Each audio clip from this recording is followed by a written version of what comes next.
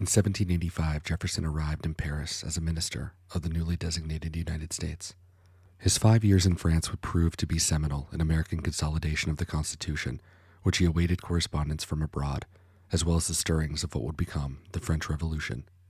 In February 1785, Jefferson began correspondence with Richard Price, an English radical who was an early supporter of the American and then the French Revolution, acknowledging his receipt of a copy of Price's observations on the American Revolution. The spirit which it breathes is as affectionate as the observations themselves are wise and just, he wrote to Price. In his observations, Price advocates for the American experiment and, like Benjamin Franklin, a friend of his, famously remarked, maybe, on whether the Constitutional Convention chose a republic or a monarchy. A republic, if you can keep it. Price writes, quote, "Should they lose those virtuous and simple manners by which alone republics can long subsist, should false refinement, luxury, and irreligion spread among them, excessive jealousy district their governments, and clashing interests, subject to no strong control, break the federal union, the consequence will be that the fairest experiment ever tried in human affairs will miscarry, and that a revolution, which had revived the hopes of good men and promised an opening to better times, will become a discouragement to all future efforts in favor of liberty, and prove only an opening to a scheme of human degeneracy and misery."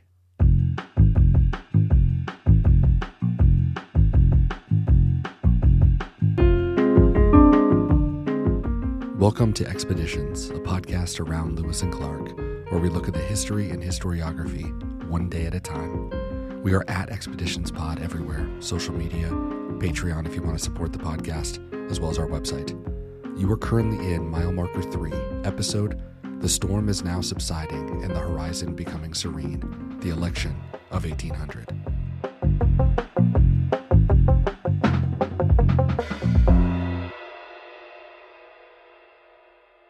"15 years later, human degeneracy and misery felt like they were on trial, as the baneful effects of the spirit of party took center stage for the first time. As mentioned yesterday, the core issues involved in the election of 1800 forged a path that our story will now travel upon. Domestically, Adams and Jefferson stood opposed on many issues. First and foremost was opposition to the Naturalization, Alien, and Sedition Acts of 1798. The first Naturalization Act of 1790 set a 2-year residency requirement and established how one could become an American citizen, including notions of a citizen being naturally born. A 1795 update increased that residency to 5 years, while the 1798 Act upped it to 14, with a prior notice of application set to 5 from 3 years in 1795. The Alien Friends and Alien Enemies Acts were also passed. These allowed the president to detain, imprison, and deport non-citizens to friends or enemies, i.e. during a war, and would continue to be used into the 20th century. The Friends Act, quote, "worthy of the 8th or 9th century," according to Jefferson, expired after 2 years, while the Enemies Act is still officially on the books. Most loathed, however, was the Sedition Act, signed on Bastille Day 1798, quote, "an experiment on the American mind to see how far it will bear an avowed violation of the Constitution," according to Jefferson. This act allowed the president to imprison anyone who makes false or malicious statements against the government, though rightfully interpreted as a suppression of speech and criticism. As we'll see, Jeffersonian newspapermen were caught up by the Sedition Act, including James Callender. Though the Sedition Act expired in 1800, it played a sizable role in the election of Thomas Jefferson. To keep things domestic, the national debt and potential of a national bank also cut across political battle lines. The role of the military and standing armies would have a direct impact on Meriwether Lewis's life, as well as the outfitting and support of the future Corps of Discovery. Along with the size and scope of the military, the size and scope of the government itself was at stake. Jefferson, a skeptic of pretty foundational elements of the Constitution, would secretly author the Kentucky Resolution, with Madison authoring the subsequent Virginia Resolution, in opposition to the Alien and Sedition Acts, introducing the Principles of 98, that is states' rights to interpose any law that it deems unconstitutional, with no consequences down the road whatsoever. The principles would be broadly part of Jefferson's party plank, as it were. They broadly signaled a desire to end the intolerable acts of the Adams administration, but also to govern in a style more akin to the late Articles of Confederation. The foreign policy goals between Adams and Jefferson were also deeply at odds. The French Revolution had gifted fissures that cut across party lines. Adams would preside over a quasi-war with France, stemming from the possibility of war between France and Great Britain and the infamous XYZ affair, where agents of France attempted to garner a bribe from U.S. commissioners. The implications that there was a fifth column at home was another aspect behind the dreaded Alien and Sedition Acts. It also led to a buildup of the new army during a time when a consistent theme of the early national era is a distrust for standing armies.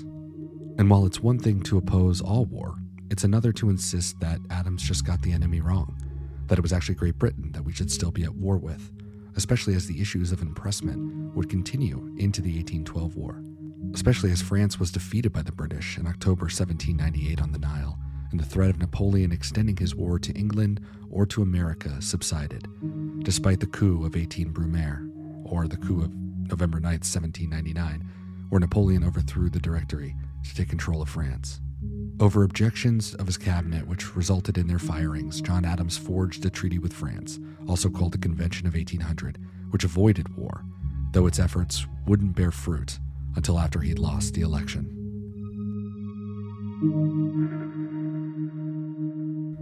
In broad strokes, the legacy of the Revolution was in play, between the advocates of Republican and those of kingly government, between a renunciation of foreign despotism and the Federalists' wish to let us no longer pray that America may become an asylum to all nations, between Jefferson's desiring against foreign entanglements and Federalist belief that the Republicans wanted to make this country a province of France. It all felt much larger and defining than Jefferson telling Adams, quote, "Were we both to die today, tomorrow 2 other names would be put into the place of ours without any change in the motion of the machinery," end quote.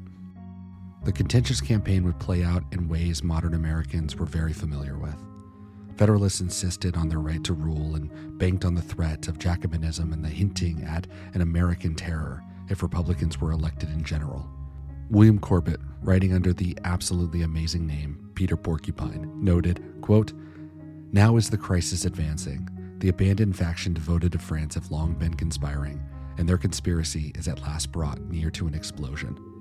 I have not the least doubt that they have 50,000 men provided with arms in Pennsylvania alone. If vigorous measures are not taken, if the provisional army is not raised without delay, a civil war or a surrender of independence is not more than 12 months' distance," end quote. Likewise, Jeffersonian newspapers and pamphleteers urged the ousting of the corrupt and despotic monarch of Braintree. As you can see, most of these attacks disseminate from the press. The Republicans had Adams' tragic policy record to use to their advantage, but James Callender couldn't resist calling him a hermaphrodite, as he, quote, "behaved neither like a man nor a woman," end quote. Question mark. The Federalists accused Jefferson of being a French-loving Jacobin atheist who cheated clients when he was a lawyer, fled from the British during the brief 1780 foray into Virginia when he was governor, and would incredibly, quote, "destroy religion, introduce immorality, and loosen the bonds of society," end quote, allowing prostitution, incest, and adultery to be legalized along with murder and robbery, to say nothing of the true rumor that flew many times for obvious reasons, that Jefferson had an affair, one way to put it, with one of his slaves. Jefferson would lament that the newspapers were teeming with every falsehood they could invent for defamation, where newspaper editors are responsible for the demoralizing practice of feeding the public mind habitually on slander and the depravity of taste, and that defamation is becoming a necessary of life, insomuch that a dish of tea in the morning or evening cannot be digested without a stimulant. Even those who do not believe in these abominations still read them with complacence and betray a secret pleasure in the possibility that some may believe them, though they do not themselves. Yet it wouldn't even be a completely partisan affair, as Jefferson directly benefited, in some ways that seem pretty obvious, from Alexander Hamilton's 54-page letter published as concerning the public conduct and character of John Adams. And while not looking to impugn his character or his resolve toward the Revolution, it did exactly that. It's one thing to berate one another in the papers, but it's another thing to attempt to steal an election. It echoes down to our present day. Federalist Senator James Ross of Pennsylvania who took his seat after future Jefferson and Madison Treasury Secretary Albert Gallatin was deposed because he hadn't been a citizen long enough, introduced a bill to establish a new voting process in the Electoral College, namely a committee of 13 chosen between the House, Senate, and the Chief Justice of the Supreme Court. And who would choose this committee? Well, Congress, of course, that incidentally was controlled by the Federalists. They'd have the power to count votes and throw out suspicious ones, and their decision alone would be final. This outrage compounded with all the others, and even though the issue was dropped, the sense of the legitimacy of the election was palpable. But the upcoming constitutional crisis wasn't exactly the one that they would have predicted.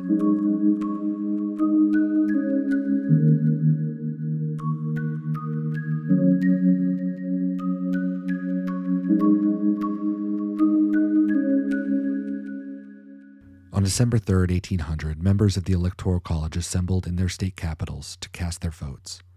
Without getting into the weeds, there was no ticket, as the runner-up would become the vice president, so the goal was to organize electors who each had 2 votes to give an outright win to the candidate of choice, Jefferson, while also padding the stats for who you wanted to be vice president, to avoid a scenario where Jefferson was Adams' vice president.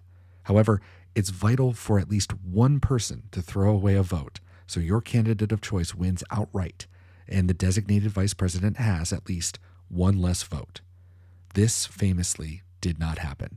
As Thomas Jefferson told Andrew Ellicott, newly returned from his survey of the 31st parallel between the U.S. and West Florida, the election is under dilemma.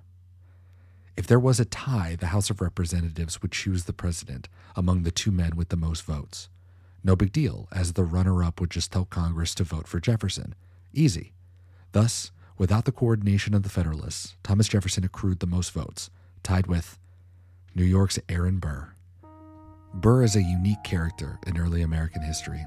He fought in the war and became a lawyer in New York. His viewpoints were often obscured, and he was yet to be linked eternally to Alexander Hamilton. At this stage, he was an indebted aristocrat dabbling in politics for fun and honor and profit. He was a mere matter-of-fact man who loathed committing his ideology to paper. Things written remain, he'd warned to his law clerks. This shadow upon the wall of the cave would allow the House of Representatives, overwhelmingly Federalist, as they wouldn't be replaced by the Republican wave until next year, to make Burr into whatever figure they wished. Stephen T. Mason would report that the Federalists intended to force things into confusion by defeating an election altogether and making a president by an act of Congress. For Federalists, if Burr had no theory, why couldn't he just be one of their own? If he really stood for nothing, why couldn't he be manipulated for their own ends? Why couldn't they win this election anyway? As John Dawson wrote to James Madison, this stemmed not from a wish to elect him, but to prevent a choice.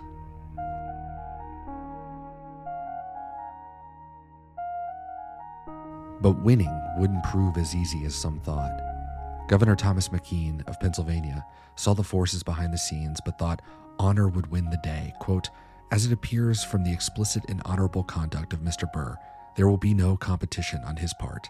It is reasonably to be expected that there can be no difficulty in the ballot. Interest, character, duty, love of country all conspire to ensure this event. But I have been told that envy, malice, despair, and a delight in doing mischief will prompt the Anglo-Federalist to set all other considerations at naught, and that it is intended to so manage as to keep the states equally divided, in order that Congress may, in the form of a law, appoint a president for us until a new election shall take place." End quote. On February 11th, Jefferson, as sitting vice president, unbound the electoral certificates and announced the results in a joint session of Congress. His handling of Georgia's certificate, which was defective, though there was no doubt that they had voted for Jefferson and Burr, and no objections would be raised, would be used by Donald Trump in his attempt to steal the 2020 presidential election. But that's a story for another time and another podcast. Jefferson and Burr each had 73 votes, John Adams 65, Charles Cotesworth Pinckney 1 less at 64, and John Jay 1 vote, that 1 vote that was needed. The 16 states agreed to begin formal balloting, with each state having 1 vote, with 2/3 majority, that is 9 states, needed in order to win. After the first ballot, Jefferson had 8 states, Burr had 6, and 2 states, Maryland and Vermont, remained divided. This vote remained the same for the next 35 ballots. An estimated 100,000 people began to gather in Washington. The threat of civil war brewed. Anger at Federalists' attempt at hijacking the presidency were mixed with fears that Congress may select an interim president or propose a new election, to say nothing of a military intervention. And if that were the case, Jefferson wrote to Madison that the Federalists should anticipate, quote, the certainty that a legislative usurpation would be resisted by arms, end quote. All the while, intrigue and letter writing continued. Earlier, Jefferson had warned that Burr was sanguine enough to hope for everything, daring enough to attempt everything, and wicked enough to scruple nothing. That he never publicly denied the scrambling for votes to elect him would sour any kind of relationship he could have had with Thomas Jefferson. And while John Marshall and John Adams never endorsed Burr, Hamilton famously advocated for Jefferson as the least of two evils. In short, Jefferson has beliefs. Burr has none.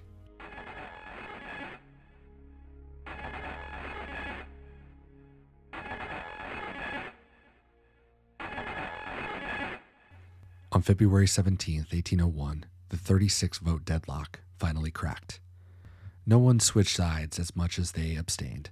It was Delaware's lone elector, James Bayard, turning in a blank ballot that sealed Jefferson's victory, although Maryland and Vermont's impasse broke for Jefferson as well.